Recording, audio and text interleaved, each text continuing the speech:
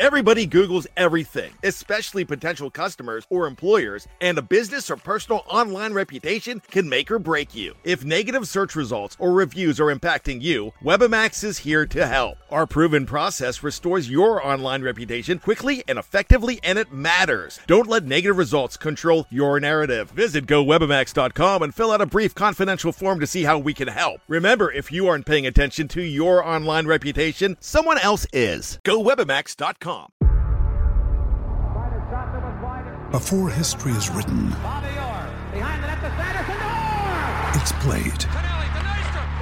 Before it's frozen in time, it's fought one shift at a time.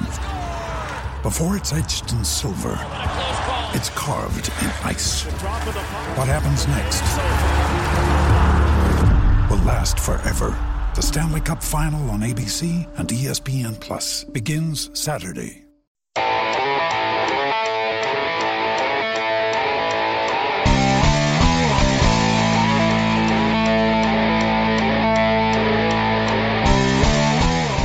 Hello again, everybody. It's time for the Mainland Podcast, where we talk about all things Orlando City, Orlando Pride, Orlando City B.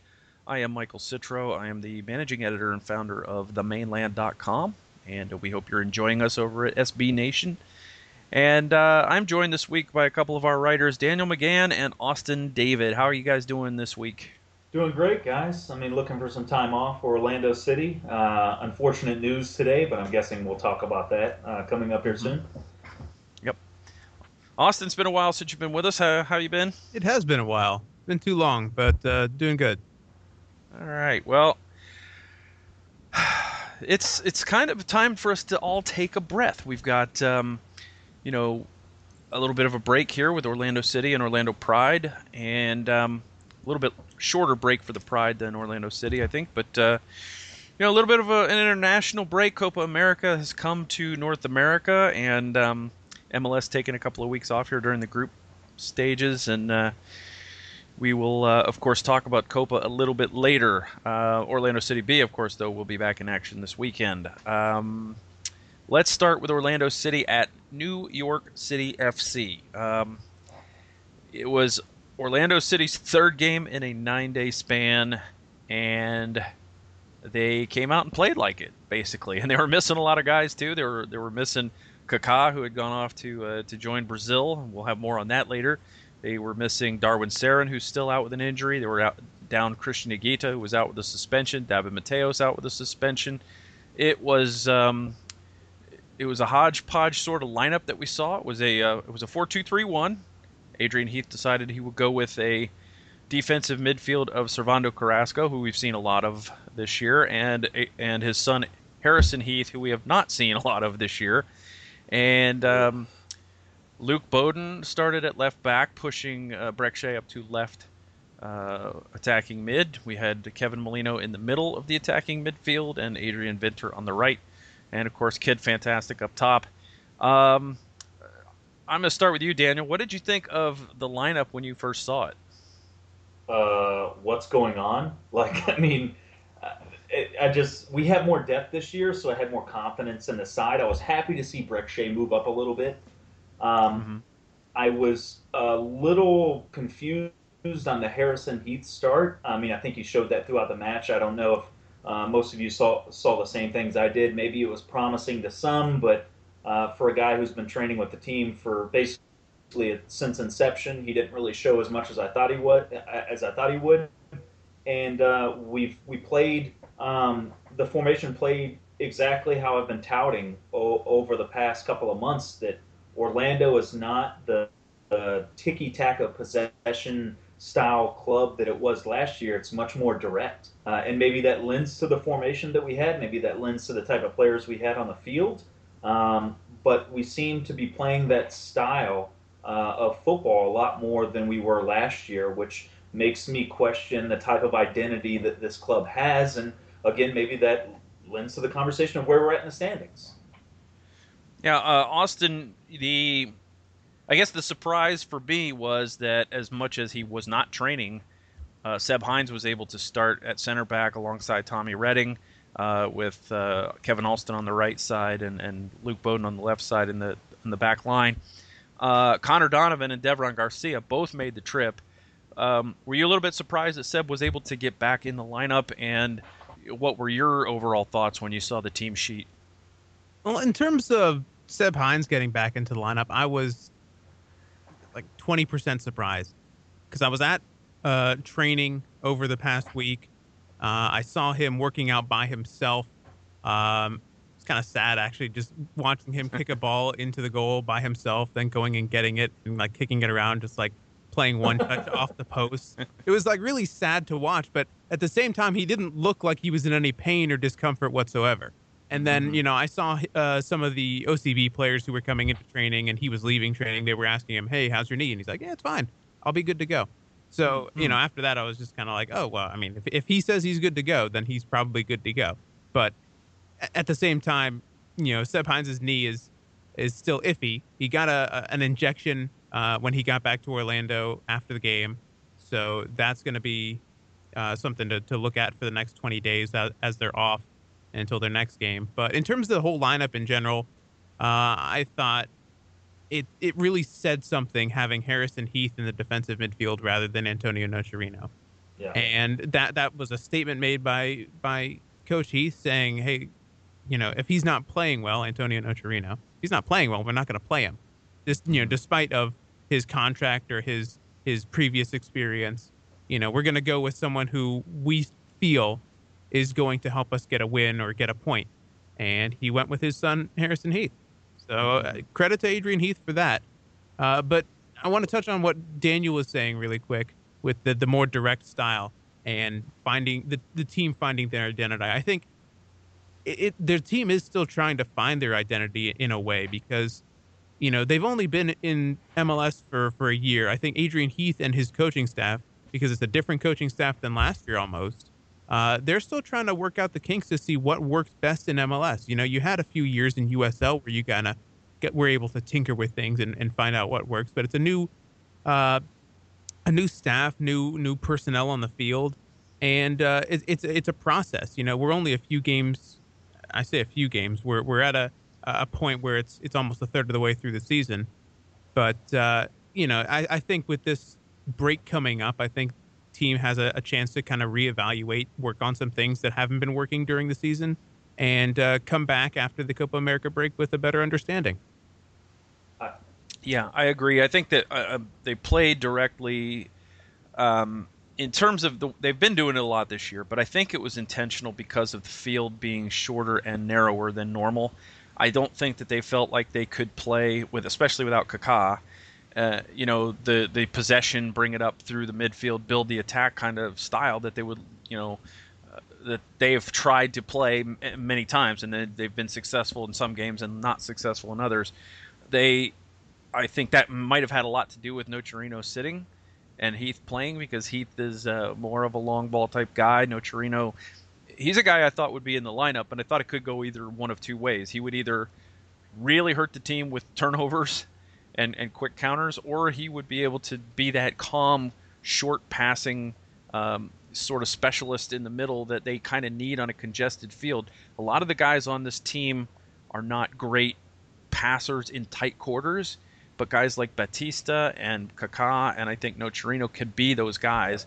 But I think, playing the third game in 9 days, it was always going to be a sort of a bunker mentality, grind it out, try to get something on the counter, try to, send the ball to Larin, maybe get, Molino up there beside him a few times and see what you can manufacture. I never thought that the team looked at all dangerous except for the few times that maybe, Larin got on the end of one that was, a downward header that Saunders stopped. And then he had a 1v1 with Saunders a little later that he probably would like to have back. He didn't get it beyond the keeper, and they weren't very dangerous, and of course they fell behind 2-0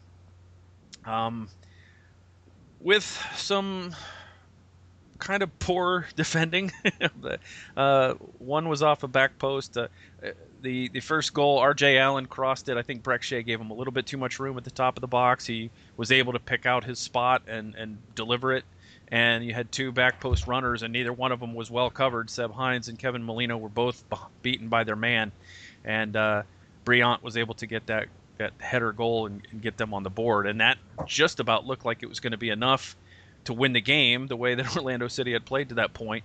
They end up getting a second via with a really nice chip off of a quick counter.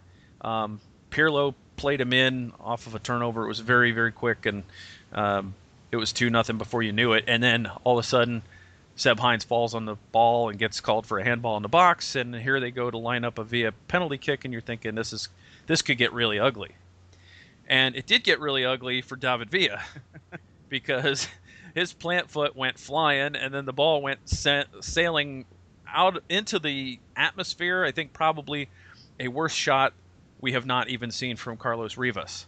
That's a saving grace when you have to play on that type of pitch, though. Like, is that pitch even legal? Like, everyone seems like they're standing next to each other in a subway when we play in New York. I mean, they pass it 3 meters to their left or 3 meters to their right, and it's already on the right or left wing. It's insane to me that MLS, for everything that they're trying to do, and I understand that New York City paid a lot of money for this, but that field looks like, it looks like an ice hockey rink. As soon one pass and you're already in the defensive third, or one pass you're already in the offensive third. The David Villa goal, to his credit, perfectly fine, but the guy barely passed it anywhere, and he's already on goal.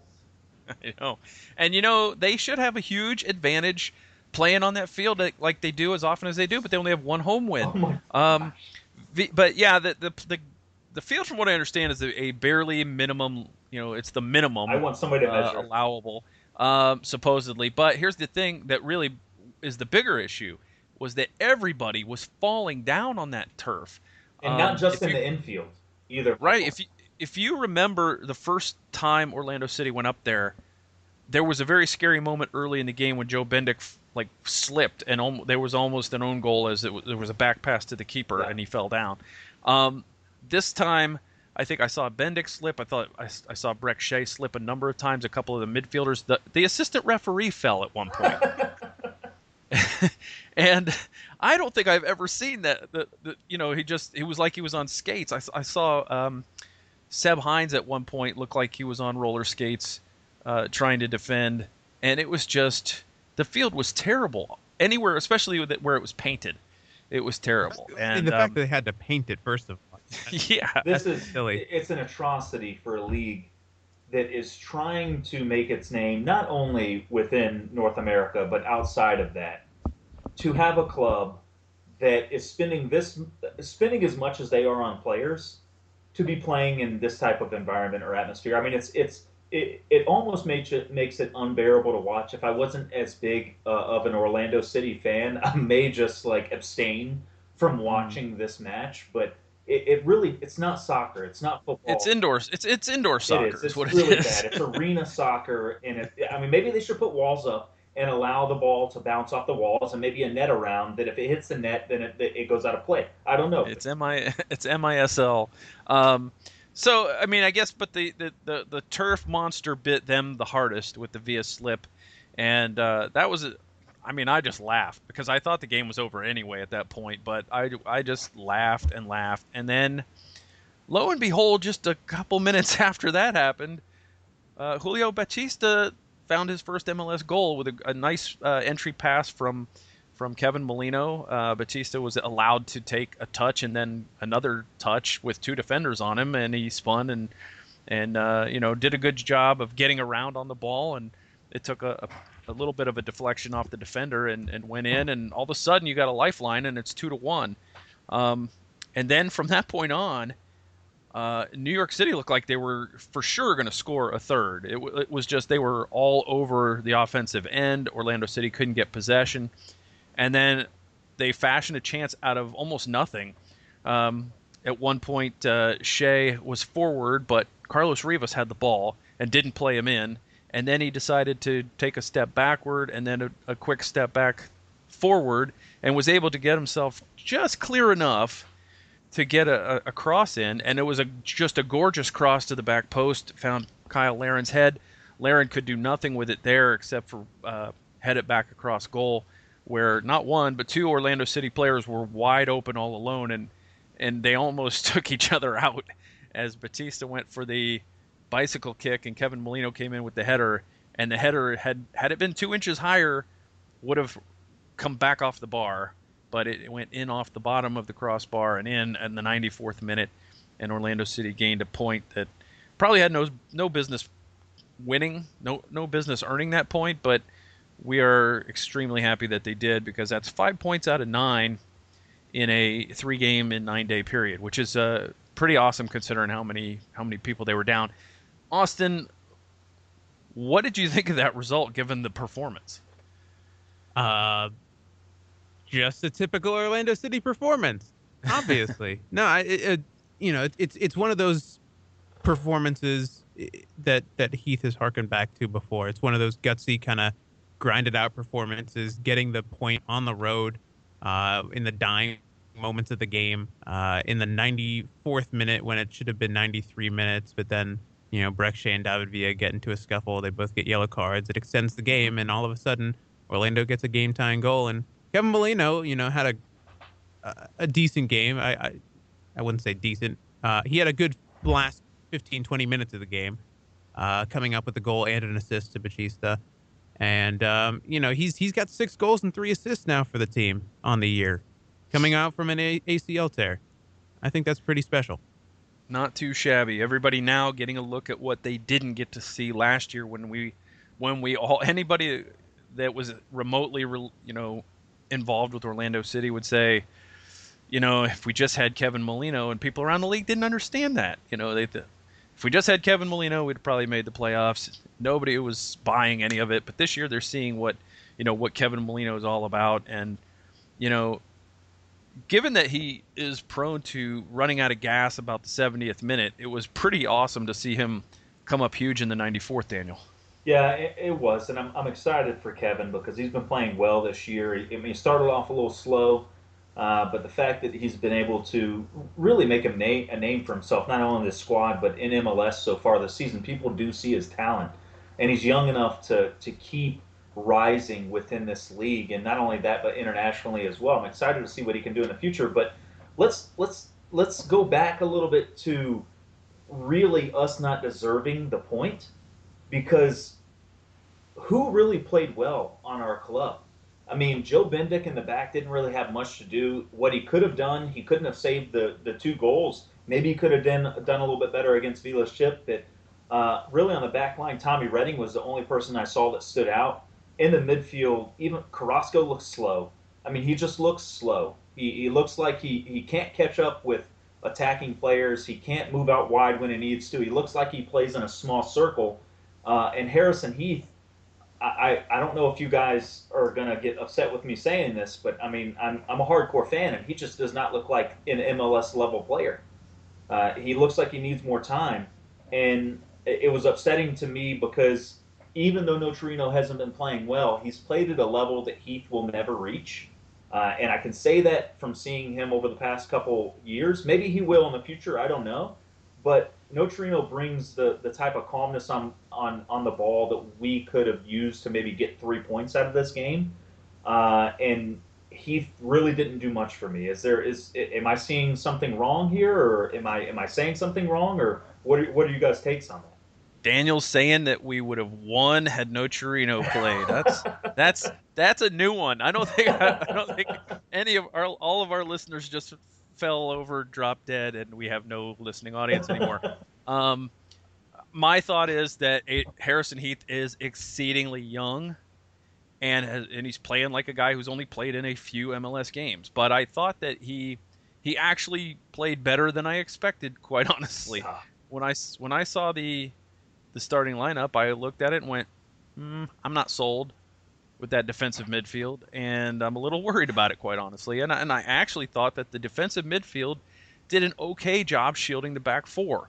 I thought Tommy Redding had a very strong game against Villa. I think the only time that Villa really was a problem for him was on that chip, which was, he was sent in by a great pass by Pirlo, and, didn't have time to really react and get on him.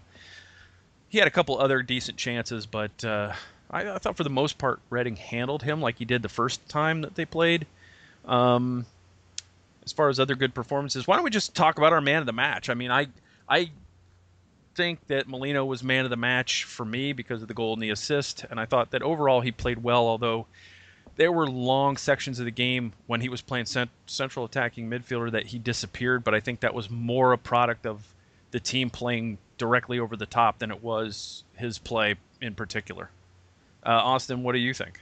Yeah, I definitely agree with that. You know, for someone who's been following the team since 2011, and I feel like this is said so many times by so many different fans that, you know, we've been following the team since 2011 and we know what Molino is capable of. And yeah, no, and absolutely. It's just kind of one of those things. But, you know, Molino in 2014, I got a nice up close look at him because of where the media was situated at the Disney World of Sports complex. We were right like on the field, not quite where we are nowadays with the Citrus Bowl about, 200 rows up or something. So you have to sit in the corner like they do for Florida Cup? Yeah.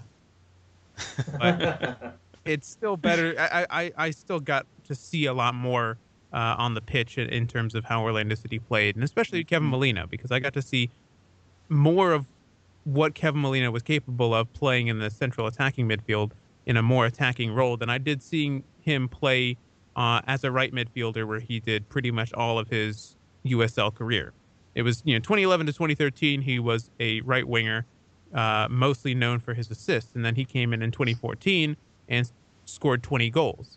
And it kind of took the league by surprise. But, of course, Adrian Heath, he said, well, we knew this all along. We know he's fully capable of scoring goals and creating chances for our team.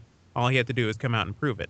And so now you get a chance to kind of see what Molino's capable of nowadays. Again, like you said, didn't have the greatest of games, and when, it was possibly a byproduct of the way the team was playing, but he still made it work. He still got opportunities, and he took advantage of them.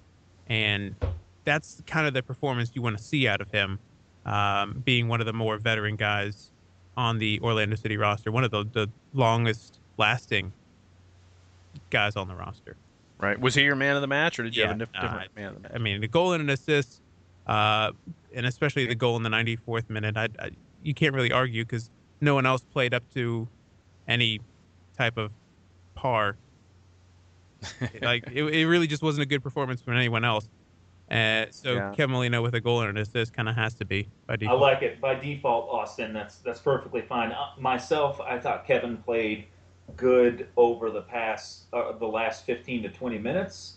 Unfortunately, really before that, I didn't really see a lot from him. It seemed like he kind of disappeared in a shell and holds every now and again. And the only person I saw active from the beginning of the match to the end of the match, I mean, you're talking about a chance in the first few minutes. I think it was the 6th or 7th minute.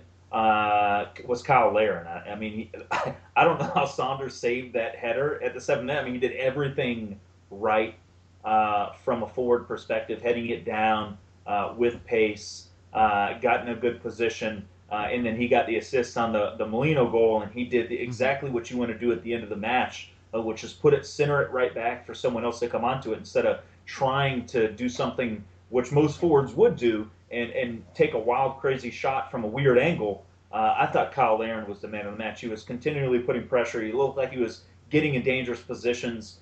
He was really the only offensive presence we had up until Kevin Molino decided he wanted to play over the last 15 or 20 minutes. And even Kevin like I said, he played well in those 15 or 20 minutes, but Kyle Larin was our only outlet up until that point. I would say he's my man of the match for that reason. All right. Yeah, it's a good point about him not trying to score from that bad angle at the back post. We saw him just last week try to shoot from an impossible angle rather than square a ball back for Carlos Rivas with an empty net. So, maybe he learned a little bit in the film lesson. Maybe got a tongue lashing from Inchy after that game and started to look for teammates when he's at those bad angles. Sure he did. So that's good. Okay, we have a little bit split this week. We have had a lot of weeks where we're unanimous. We've had a lot of weeks where everybody had a different guy, and this week we have a 2-1. So that's pretty good. why don't we turn our attention now to the Orlando Pride, who went on the road to FC Kansas City. They had, like Orlando City, a lot of people missing, including Alex Morgan and Ashlyn Harris and Laura Alloway and Kristen Edmonds. And they even lost Sarah Hagen 21 minutes into the match to some sort of, I guess, heat-related illness. They didn't really say much on the broadcast about it, but didn't look like she had picked up a knock. It just looked like she had, was maybe not feeling well. So this was a team that had come into the game. FC Kansas City had scored 2 goals all season, had not won a game, and so, of course, they win 2-0. The main thing that I took away from the game is that for a good portion of the first half, the Pride was able to get a lot of possession, but no real dangerous chances other than maybe a couple of early shots from angles. And then about 35 minutes in, FC Kansas City got a little bit comfortable on the ball, and they were able to come forward and basically dominated the match as far as I'm concerned from the rest of the way. I guess one of the talking points for me is that if you talk about the players missed, certainly Alex Morgan was missed, and Kristen Edmonds, I think, missed a lot more than what we maybe expected. Laura Alloway also missed a bit, but I didn't think Ashlyn Harris was missed because I thought Aubrey Bledsoe played fantastic. Austin, we'll stick with you next and ask you what your thoughts were on the Pride at FCKC. Well, unfortunately, I was a bit preoccupied, so I wasn't able to catch the game. We'll get into that and just. That was a setup, by the way. That was a setup. Yes. Austin wasn't able to watch the Pride because he was calling Orlando City B. Yeah. So it was up to some of us to be watching multiple games, and Austin couldn't do that because he actually had a job to do. So I'll ask you, Daniel, did you actually get a chance to watch the Pride? I did, and there were a few players that stood out for myself. I mean, of course, Steph Catley. She's on another level. Whenever you talk to when you're watching these NWSL games, and of course Leanne Sanderson is somebody that I've talked about from the beginning of the season. She looked like she was the only person trying to actually make a partnership with that back line to move the ball forward. Unfortunately, when we got in the attacking third, like you said, we just weren't able to do much with the ball. I don't know if it was a disconnect with the forwards or their runs. I mean, even though we had Jasmine Spencer in the game and she had some great opportunities, her speed is on another level. She still has those touches to where she loses control of possession. She's not able to find that one touch that sets her free on goal. And we're waiting on that to happen because as soon as we know that happens, Jasmine Spencer is going to be extremely dangerous in this league with that speed that she does have. But that heavy touch is letting her down a little bit right now. And then it wasn't necessarily that the Pride didn't play well because it looked like they were able to hold possession at times. They just looked disconnected. Kansas City looked like a team that had won a championship. They got back into the game after the Pride played well over the first couple of minutes. And then from there, they went on to get a win. And that's what happens whenever you have a team that gels well together and has championship caliber. So it was really in NWSL, you see a lot of teams that don't have the depth to be competitive whenever they lose a couple players. And Orlando, I think, is a team that can be competitive when they lose Alex Morgan, when they lose Hagen to injury, or if they don't have their starting goalkeeper. But Sporting Kansas City showed that they can definitely be competitive on any week. Yeah, I thought what KC did well was they defended well early and sort of frustrated the Pride. I thought one thing that was a problem was when, first of all, they tried to play like they normally play, and Hagen doesn't have the pace of an Alex Morgan, so that was a problem right off the get-go for me. Trying to play long balls for Sarah Hagen, and she couldn't run them down before the defense got there. Then when Hagen went out, the problem was they shifted Jasmine Spencer to the central attacking role, and they were lofting balls in for her, and she's like 4 foot tall. And the center backs are just heading everything away from her. And they were basically playing 2-on-1 on her, and anything that came near her, they just plucked out of the air. Christina Birkenrode got her first appearance, rookie that was just signed a few weeks ago, draft pick. for the Pride. She came in and moved into Spencer's normal role on the left side, and she looked a little bit over her head, like, you could tell it was her first NWSL game.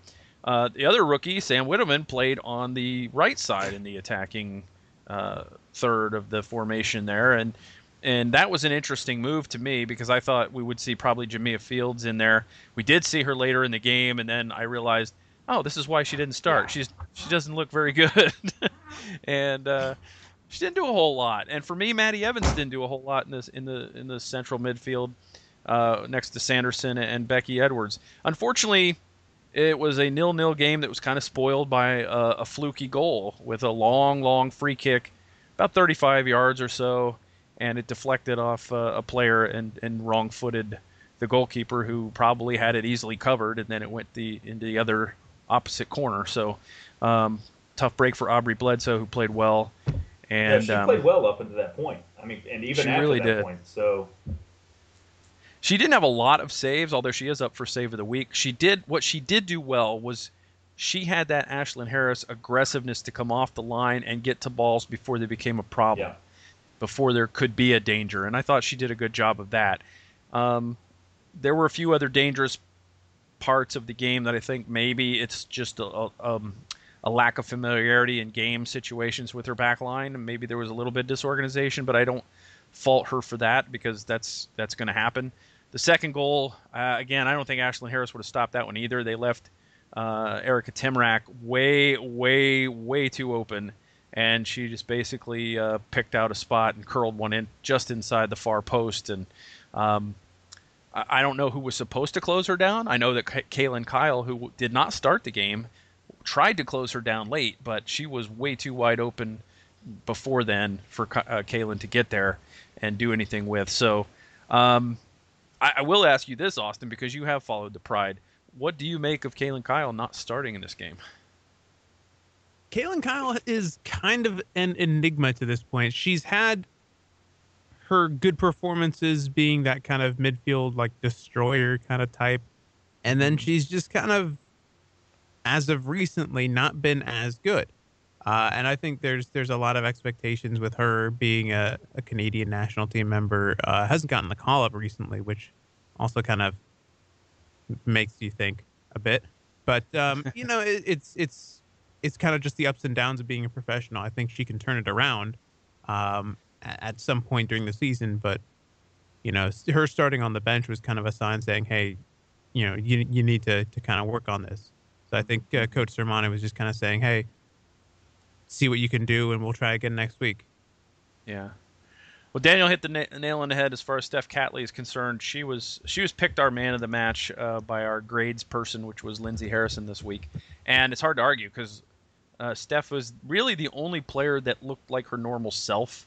I thought that Leanne Sanderson looked a little, I mean, she's not a pacey player to begin with, but she looked a little slower than usual, and she tried to play balls to herself that I thought Kansas City did a great job of anticipating and cutting her off and getting to them first. And she wasn't her normal dangerous self in terms of service. And I think, again, part of that is Hagen not having any real pace up top, not having the Alex Morgan pace, and then Jasmine Spencer just not having the size. So there was a combination of those two things that kind of hindered Sanderson in what she was able to do service-wise. And even the free kicks weren't exactly what we're used to from her. So the Pride falls. The interesting thing is now they are 1-3 on the road and been outscored 5-2, but unbeaten at home and untied at home. And the other interesting thing, the Orlando Pride has now been involved in 5 consecutive shutout games. They've won 3 of them and lost 2 of them. So sounds like we got some stuff going on in the background.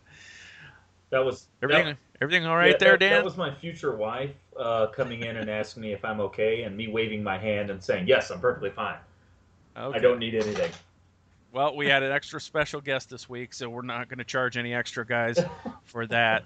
And we will make sure that we show Daniel where that mute button is on his Skype before next broadcast. But I couldn't hear you. I was muted. I'm sorry. Okay. So Here's what we're doing now. We're going to talk about Orlando City B. I'm going to start with Austin because he had a very unique view of the game sitting in the press box, which is something that even our Sean Rollins, who's been to every game covering for us, has not done. What was the view like there out at the Titan Soccer Complex for what turned into a big victory for OCB? Well, first of all, I can tell you from being in the press box that there is really no room for anyone else other than the broadcast team and the PA announcer. It's a very small press box. It's only got it's got 3 rooms within it, but only 3 Orlando City staffers, myself and Eric Lieben, and the broadcast crew and the PA announcer. That's literally all that can fit in there. So, Sean, if you're listening, don't feel too bad. It's just kind of how it is.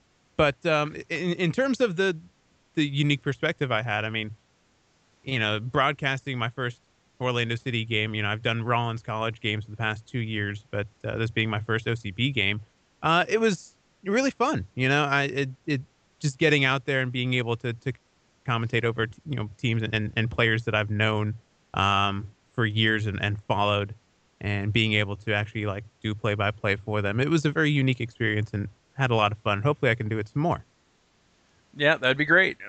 We enjoyed listening to that. Although I got to say, the first half of that game was not great from Orlando City B's perspective. I felt like I was watching 8th grade teams play almost at times. It was just kind of bad. Yeah. And then Orlando City B went behind, and I just didn't think they had anything in them. And of course, as soon as the Pride game came on, and I was paying attention to that, trying to live tweet that, and I also was writing the recap, so I had to pay attention to that pretty carefully.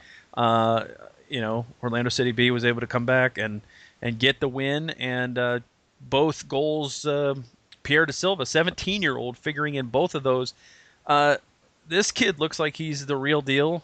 It looks like he's a future homegrown player that is going to be, or at least academy produced player. I don't know that he's eligible since he played for the national team before a certain age. I don't know that he's eligible for that homegrown moniker, but certainly academy produced, and he just looks like to me the most talented individual out there that hasn't played a ton in terms of MLS play. I mean, there's a lot of guys down there that have played MLS and they know what to do. And this kid is still kind of learning the game and maybe hasn't quite gotten some of the things taken care of, that he needs to. But you could see that there's a wealth of talent with this kid, Daniel, and you could tell that Pierre da Silva will be playing for Orlando City in the probably not too distant future. Yeah, I mean, he's 17 years old, and he's already played in tournaments with the U19 team. And maybe that's not something that a lot of people scoff at. Oh, it's just a couple years, but the guy's played loads of minutes in tournaments with them, and he looks like he's on a different level than most 17-year-olds. I mean, he's making the correct runs. I mean, you saw it in this last game against the Independents. He's in the right spot, and that really is what it comes down to whenever you're that age, right? To make the right decisions. And when he's on the ball, too, I mean, you can see that as well. There's a few players that stand out from an OCB side. I think Larea looks pretty good when he's on the ball. I also think that Da Silva looks fantastic when he's on the ball. I'm excited to see those young players come up. And, I mean, in essence, I'm sorry. I mean, Larea's had a couple years in college, but Da Silva's touch looks even better than his does whenever he's on the ball. So I'm excited to see him in the future. I don't know how long that's going to take. I think OCB is here for a reason. I'm glad to see them start earning some points. I think for the MLS clubs that are in this league, they're actually playing pretty well now compared to other ones. I think they may be second or third now. Still a little bit far down in the standings, but it's exciting to see them starting to put some wins together and starting to earn some points and get that confidence for these young guys. And hopefully this leads to these young guys getting even more confidence and expecting minutes with the varsity club, the first team, moving forward. Yeah, it was unbelievable to see them come back and now unbeaten in 3. And as of the end of that weekend, they were above the playoff line, which is surprising considering how bad they were earlier in the year. Da Silva's an interesting guy because You mentioned his U19 exploits. He actually scored the cup clinching goal in the Slovakia Cup not too long ago, just last month. Yep. So pressure doesn't bother him. He seems like he's mature beyond his years. He's got those great soccer instincts, which the things that you can't coach. He's got those intangibles, which it bodes well for his future. We've been able to see Christian Pulisic for the senior national team. Another young guy. And he's, of course, Pierre's not on his level yet, but it just goes to show you that if you can play, there's no need to really wait. Just go ahead and play the young kids when they're ready. And Pierre may not be quite ready for MLS, but I don't think it's going to take too long. Austin, you've seen him more than we have. What are your thoughts on him? Yeah, I mean, you guys kind of touched on that nail on the head there. Seeing his quality on the ball. You talked about you go back to his first goal, which, it was his first professional goal that he scored just this past weekend. And, I get the pleasure of saying, hey, I got to call his first ever goal, especially when he makes it big. So I can go back and say that. But you see how the goal was set up when Tony Rocha played it back to him. He made a run just right up the middle of the pitch, played a nice 1-2 with Larrea, got in on goal, and scored from a very tight angle. And then the second goal that was set up by De Silva, he put a ball beautifully curved into the middle of the box for Craig Nitti, who's 6'5", kind of hard to miss him, but he put it right on his head. And you could see that the curve on the ball, the way he put it into the box. I mean, there's a special kind of player that can put a ball that well into the box. And, again, 17 years old. Just one little thing from the broadcasting aspect. During the commercial break between the end of the game and the coach's interview, one of the things that Anthony Pulis was telling Eric Lieben down on the pitch, because Eric was saying he was going to interview Pierre, he said, take it easy on him. He's only 17 years old. Just ask him some very basic questions. So, and then after the game, Pulis came up to Eric and said, hey, how did he do? Just kind of like a surrogate father kind of thing, like making sure he's doing okay and still being able to like grow and learn and whatnot. So that's always nice to see, especially from Pulis, from a coaching standpoint and a development standpoint. Yeah, we're gonna have to have Pierre on the show, I think, pretty soon. One thing I couldn't believe, and that's why I didn't think it was OCB's night, was they had a great chance in the first half that Michael Cox couldn't possibly miss, and yet he did, smashing it off to the crossbar. And unfortunately for me, it brought back bad memories from earlier in the day because as an Atletico Madrid fan, Griezmann's penalty kick went and did the same thing. And it kind of hit the bottom part of the bar. It came back out, and I had flashbacks, and I was, crumpled in a fetal position. I was on a call on the floor. I was on a call with everyone that makes FIFA. It felt like I was talking to a guy that was in Vancouver where we make FIFA, and they were watching that match, and I could hear in the background. I had it on my TV, but it was on mute, and I don't mute anything on this. I'm sorry about that. But it was on mute, so I was more focused on the PowerPoint that I was being presented, and all I heard was a crazy loud roar in the background, and I'm like, what just happened?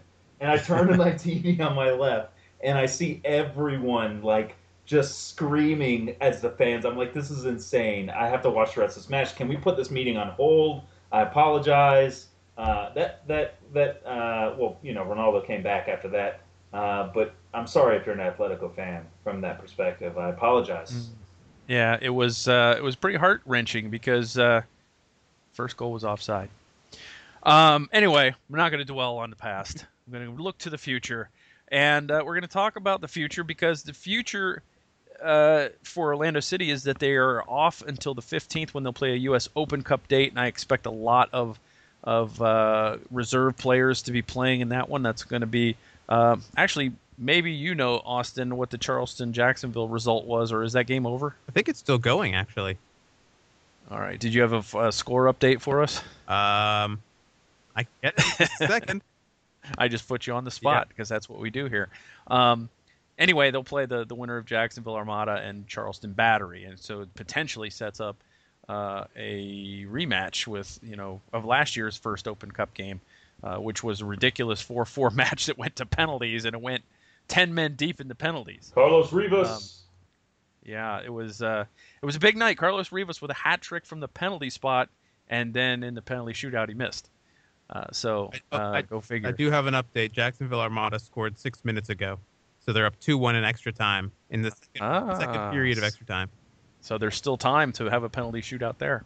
So anyway, Orlando City will play in U.S. Open Cup, and then on the 18th we'll play San Jose Earthquakes. But in that game, it is up in the air whether or not they're going to have their captain, because just today, Kaká was forced out of Copa America with a muscle injury that is reportedly going to keep him out 15 to 20 days.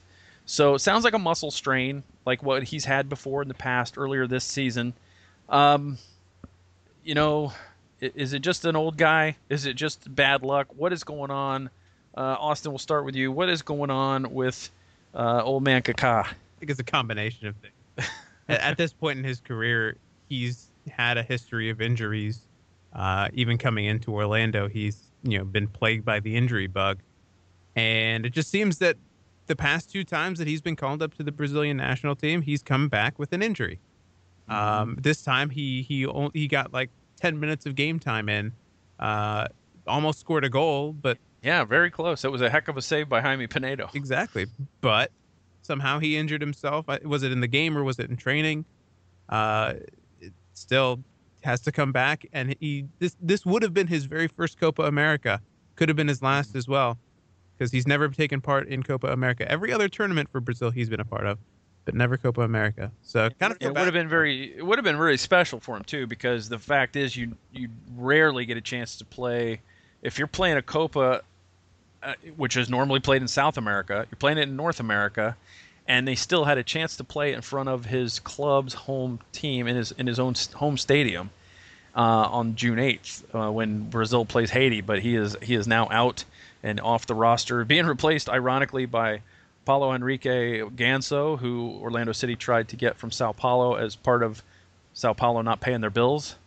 Are they doing that now? Are they paying their bills now? Or? I don't have an update on that.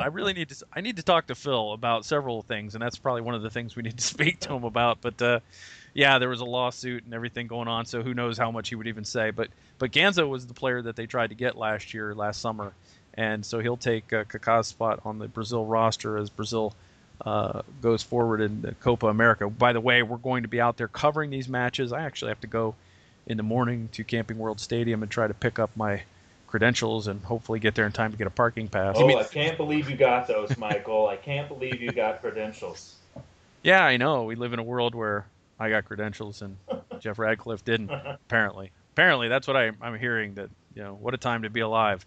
But I guess the bigger thing here is, guys, potentially no Kaká for San Jose Earthquakes game at home, and if it's at the longer end of that spectrum, maybe not for Toronto either. Daniel, we've seen some games here without Kaká this year, but the team hasn't necessarily performed great without him. What do you think the team will do formationally or lineup-wise? I mean, can we ever tell? I don't know. Is Nocerino going to be held on the bench? I think if you push him up a little bit further upfield, I think he could be really devastating with his what we haven't seen, an accuracy of passing. Hopefully it's something that he can figure out. But the team really lacks a leader when Kaká's not on the field. And I don't think Kevin Molino is that guy. Kyle Aaron's a little bit too young for that. Even Saren and Agita you're talking about, I don't think either one of those guys are it. We don't necessarily have that player that steps up in the midfield or the forward pack that drives the attack forward. And really, Kaká just looks above board whenever he's on the field. He's the only guy that runs for 90-plus minutes and chases the ball everywhere on the pitch and really tries to get the attack moving. So it could be a tough stretch for us. And honestly, when Kaká's had muscle strains, it hasn't ever been how long they say it was going to be. It's not going to be 15 or 18 days or 2 or 3 weeks. It might end up being a month and a half. And if you're talking about that, then you're talking about going through San Jose, Toronto, maybe that FC Dallas, and maybe even that Houston match where we should definitely earn 3 points in early July. So that could be the scary proposition: is if it's not just one match, does it turn into 2, 3, or 4? Well, we'll hope not. We'll be optimistic for now and say, that he'll respond to treatment and be back for San Jose. Obviously, we have no way of knowing that. But you bring up a good point about leadership, and I can tell you this from somebody that's covered this team: you can be standing right next to Kevin Molino and Kyle Larin and not hear what they say. They are not vocal people at all. Very, very true. I don't know how many times I've recorded their part of the press conference, come back and just thrown up my hands and said, I can't hear a damn thing on this tape because they're just that quiet. In front of the media, they're quiet, but in a social setting, complete 180. Yes and no, but I don't think either of them is a vocal leader on the field. Yeah, I think Saren's our only option. As a leader on the field. He's the guy I see that has the temperament, even though sometimes it can get a little bit out of bounds, and is vocal enough on the field to drive that. And maybe even Nocerino, but like you said, like Larin and Molino, they're not really those type of players. Mm-hmm. It was interesting. I think Breck had the captain's armband, if I'm not mistaken, this weekend. He did. And he's a player that I don't know that you would think of him as a leader type. I mean, obviously, he's hot-headed. He takes yellow cards that he shouldn't take. I mean, there we were in the 93rd minute and the last minute of stoppage, and he gets into it with David Villa, and it's like, okay, we tick, tick, tick here. This is not the time for this. That was exciting, though. To be fair, that little scuffle probably added on a few extra seconds. Yeah, we needed that. It did, but it also is the reason why it took the extra seconds. It was a good, it was a good 30-second delay while the referee ran down there, wrote people's names down, showed the cards, and David Villa whined like he did the entire game. He whined incessantly all game long. Yeah, but if you don't have that opportunity, if you don't have those yellow cards, you don't get that opportunity at the end of the game with Carlos Rios putting it into the box. Arguably. Well, see, it's 6 of one, half dozen the other. Again, you're saying that the delay allowed them to add extra time on, but without the delay, that might take place in that 93rd minute. So it's 6 of one, half dozen the other. It's like it just would have taken place 30 seconds earlier, maybe. I don't know.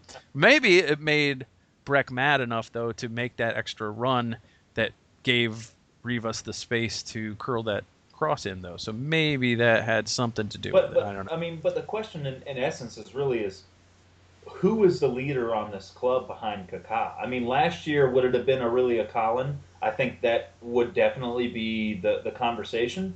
But this year, or Tally Hall, this year, who is it? Right? I mean, we don't know. I mean, the fact that we have to have this conversation is we don't know who's going to step up in that role. I say Darwin Saren. I think he's got I think he has the chops. He does it with El Salvador. I think he can be that type of player on the field, but the problem there is he may be a little too hot-headed in MLS. So I don't know who that leader is outside of Kaká. I don't know that there is one at this point, but maybe they're developing because there are still a lot of young guys on this team. So we'll see how it goes. I think down the road you're going to see guys like I think a guy like Tommy Redding 5 years from now could be the captain of this team. Yeah. So, but anyway, we hope that get well soon, Ricky. Get back in the lineup. We need you. Last thing I want to talk about tonight, guys, is Copa America Centenario. Obviously, without Kaká there's a big, hole from an Orlando City perspective. There's not Orlando City players there. Breck Shea didn't get the call from the U.S. men's national team. And Higuita was on the original or the preliminary roster for Colombia, but is not on the final roster for Colombia. But you never know. Maybe somebody gets injured and they call him up. But I guess the cool thing is that we have 3 games here, and it starts this weekend with Costa Rica and Paraguay. Let me start with you, Austin. Are you excited about Copa America Centenario? Is this something that you're up for? Oh yeah, super excited. You can tell, just thrilled. Is that so? All right. Am I showing too much emotion? Over to you, Daniel. Oh my God. No, hold on. No, in all honesty, I am actually fairly excited. You don't get this opportunity too often here in Orlando to host these big-time tournaments. Last tournament that I can remember being soccer was the 1994 World Cup. So, that was kind of like the start of everything for soccer in Orlando. And now kind of the culmination of it is having the Copa America here, almost 25 years later, 22 years later. But, it's definitely really cool. Obviously, the matchups could have been better. It's the luck of the draw. But at the same time, it's a once in a lifetime opportunity. Like you said earlier, it's not normally hosted in the U.S. It's normally hosted in South America, so you don't get this opportunity too often. Yeah, it's a major international tournament, and I think that first of all, I'm really jazzed about it because I think these types of tournaments are awesome. And even though we don't have the marquee matchups, we don't get Argentina at all, we don't get the U.S. at all. We get Brazil against Haiti, which should be an absolute clown show. But it's to me it's very exciting, and to see not only the game but the passion from the fans. You're going to see people coming in from all over the world to see these matches, and you're going to see we're going to start this week. Costa Rica and Paraguay is going to be a fun game to cover. For the site, and Costa Rica is a team that actually has has come on in recent years, and they might actually be able to make some noise in this tournament as one of the maybe dark horses to make a run. Daniel, are you looking forward to this tournament? I have to be honest, guys. I'm super excited for this. Not only because is Orlando one of the cities hosting this tournament, which I think is fantastic. For Orlando and also Orlando City, but I see this moving forward and Copa America no longer being just South America only. I mean, you have the USA, you have Mexico, clubs that even Jamaica that are in this, and you have Costa Rica, you have maybe Honduras in the future. You have clubs that could be competitive in this type of environment.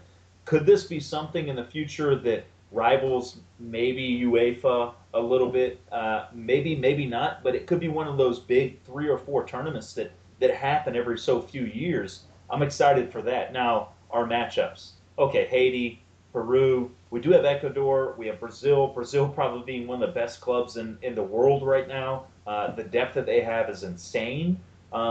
You're able to see these teams for, if not the first time, maybe even the last time that you'll ever see these teams play. So it's exciting from that perspective. I wish we would have had maybe a better group. I think every group outside of this is a little bit better if you're looking at Argentina, Panama, Chile.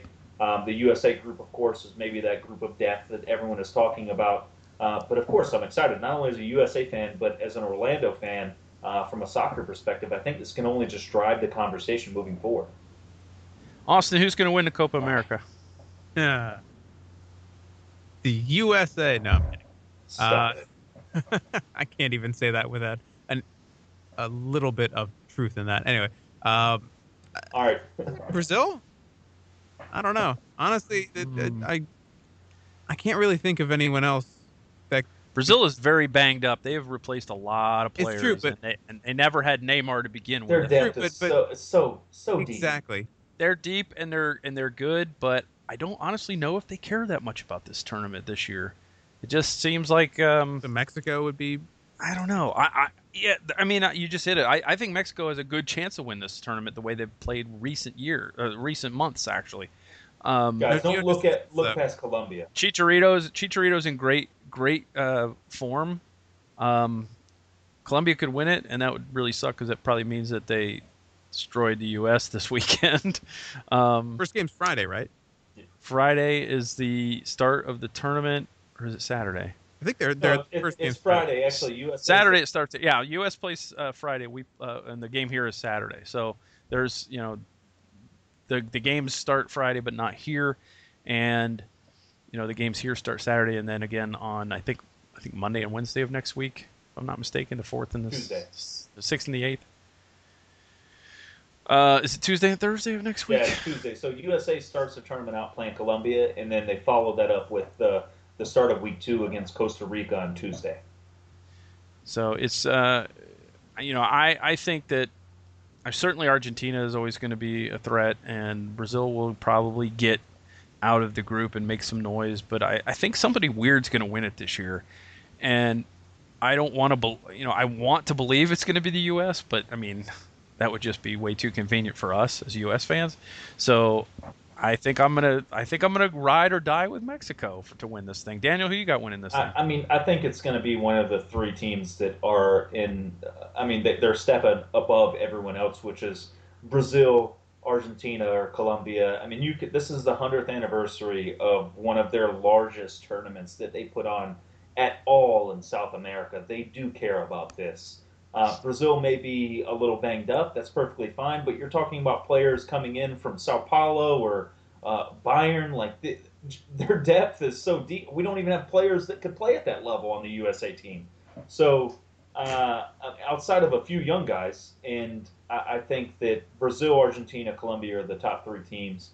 Mexico, yes, but their history with these South American teams has been pretty well as of late, but I just don't see them winning this tournament. Maybe getting to the Final Four, getting that semifinal could be a marker for them. But I think Colombia is going to be that team that's going to take it. I think they're going to want to show the world that they're on this stage now. They're a top 5 team in the world to be reckoned with. I don't know. I'm not sold on Colombia, but I will say this. I'm going to be excited about watching guys like Darlington Nagbe and Christian Pulisic and, the future of, and Bobby Wood, the future of the U.S. men's national team. Don't forget Chris Ondolowski. Oh, don't get me started. Don't get me started on Jurgen. Yeah, but Darlington's he's 25. He's about to turn 26 years old. He's not going to get any better at football. I mean, I think that people get confused on how good Darlington Nagbe really is. Yeah, I'm confused why you wouldn't think he's good, because he's really, really good. I think he's a good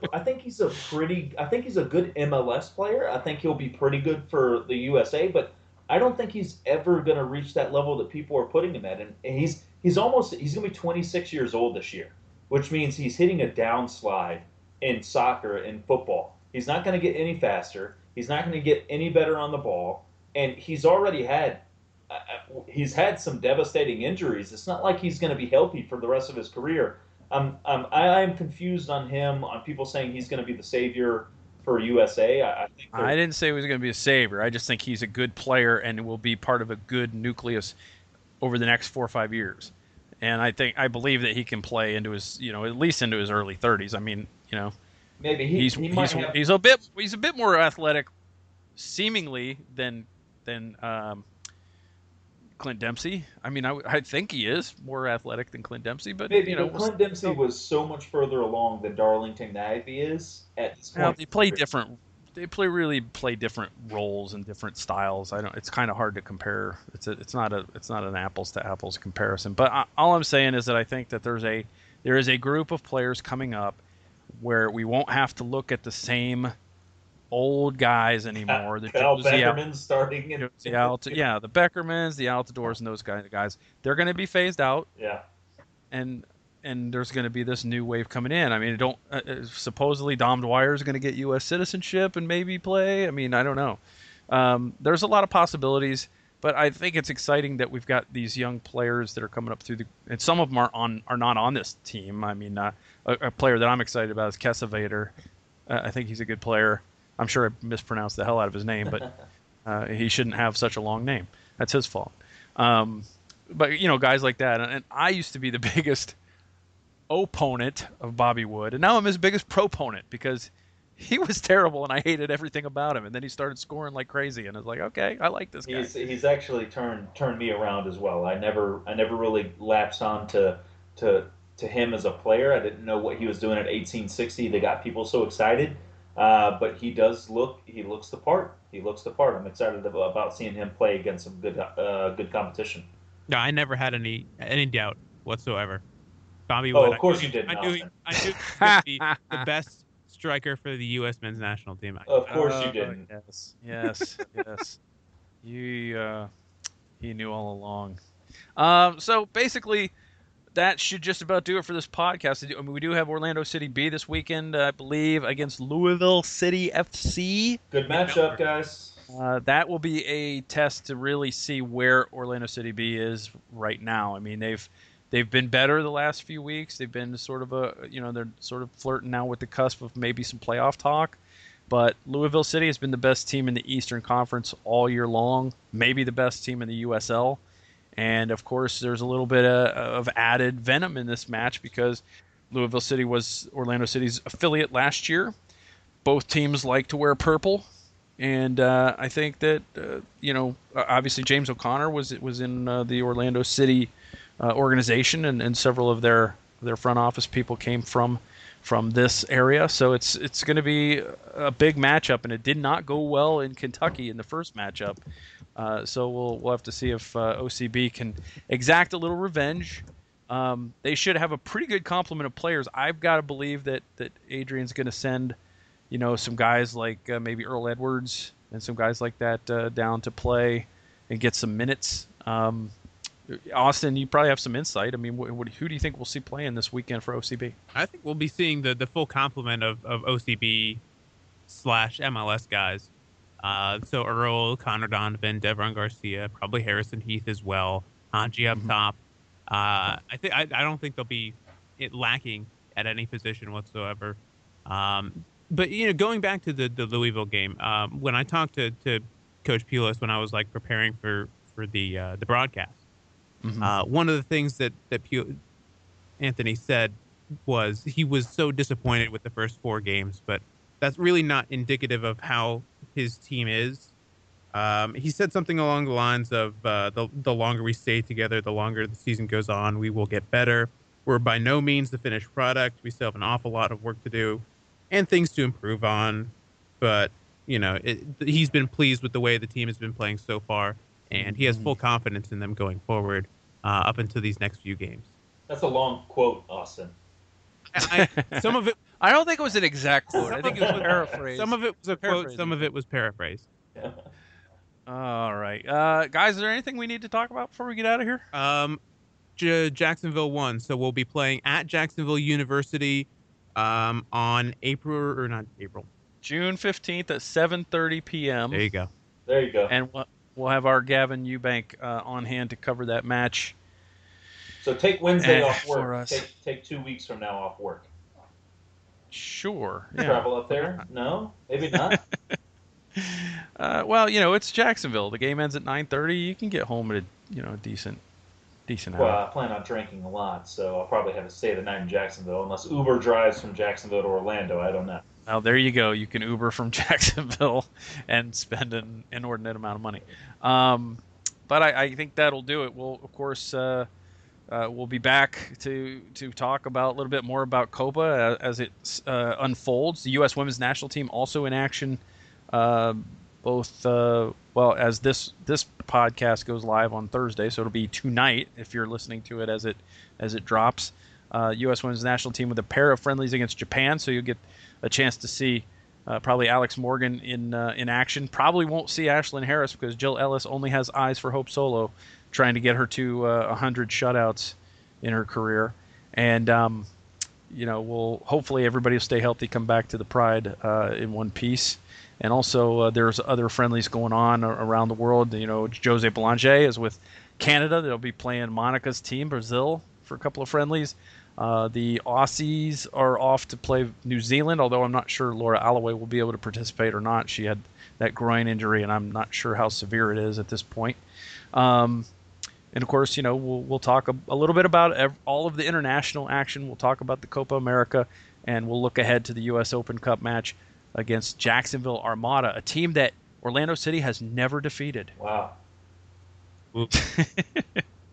In one preseason game, they have never defeated them. And the fans will never let them live it down. Yeah, I'm already seeing in-state rivals Jacksonville. I'm like, rivals? What? They don't even play in the same league. Yeah, let's be rivals when one is at the top tier and the other one is, I don't even know where they're at. Can you really be a rival of a minor league team? I mean, can the New York Yankees be rivals with the Round Rock AA affiliate with the Texas Rangers? I don't know. It doesn't make any sense. Yeah, I think that. But I think that it's definitely baseball yeah, the Savannah Sand Gnats are the big rival for the Atlanta Braves. Yeah, exactly. Savannah, they're the Savannah Bananas, by the way. I don't know if you know this. Are they now? They were the Savannah Sand They Gnats are when I was there. the Sand Gnats actually left Savannah, and they are now Did the they? Savannah Bananas. Oh my god.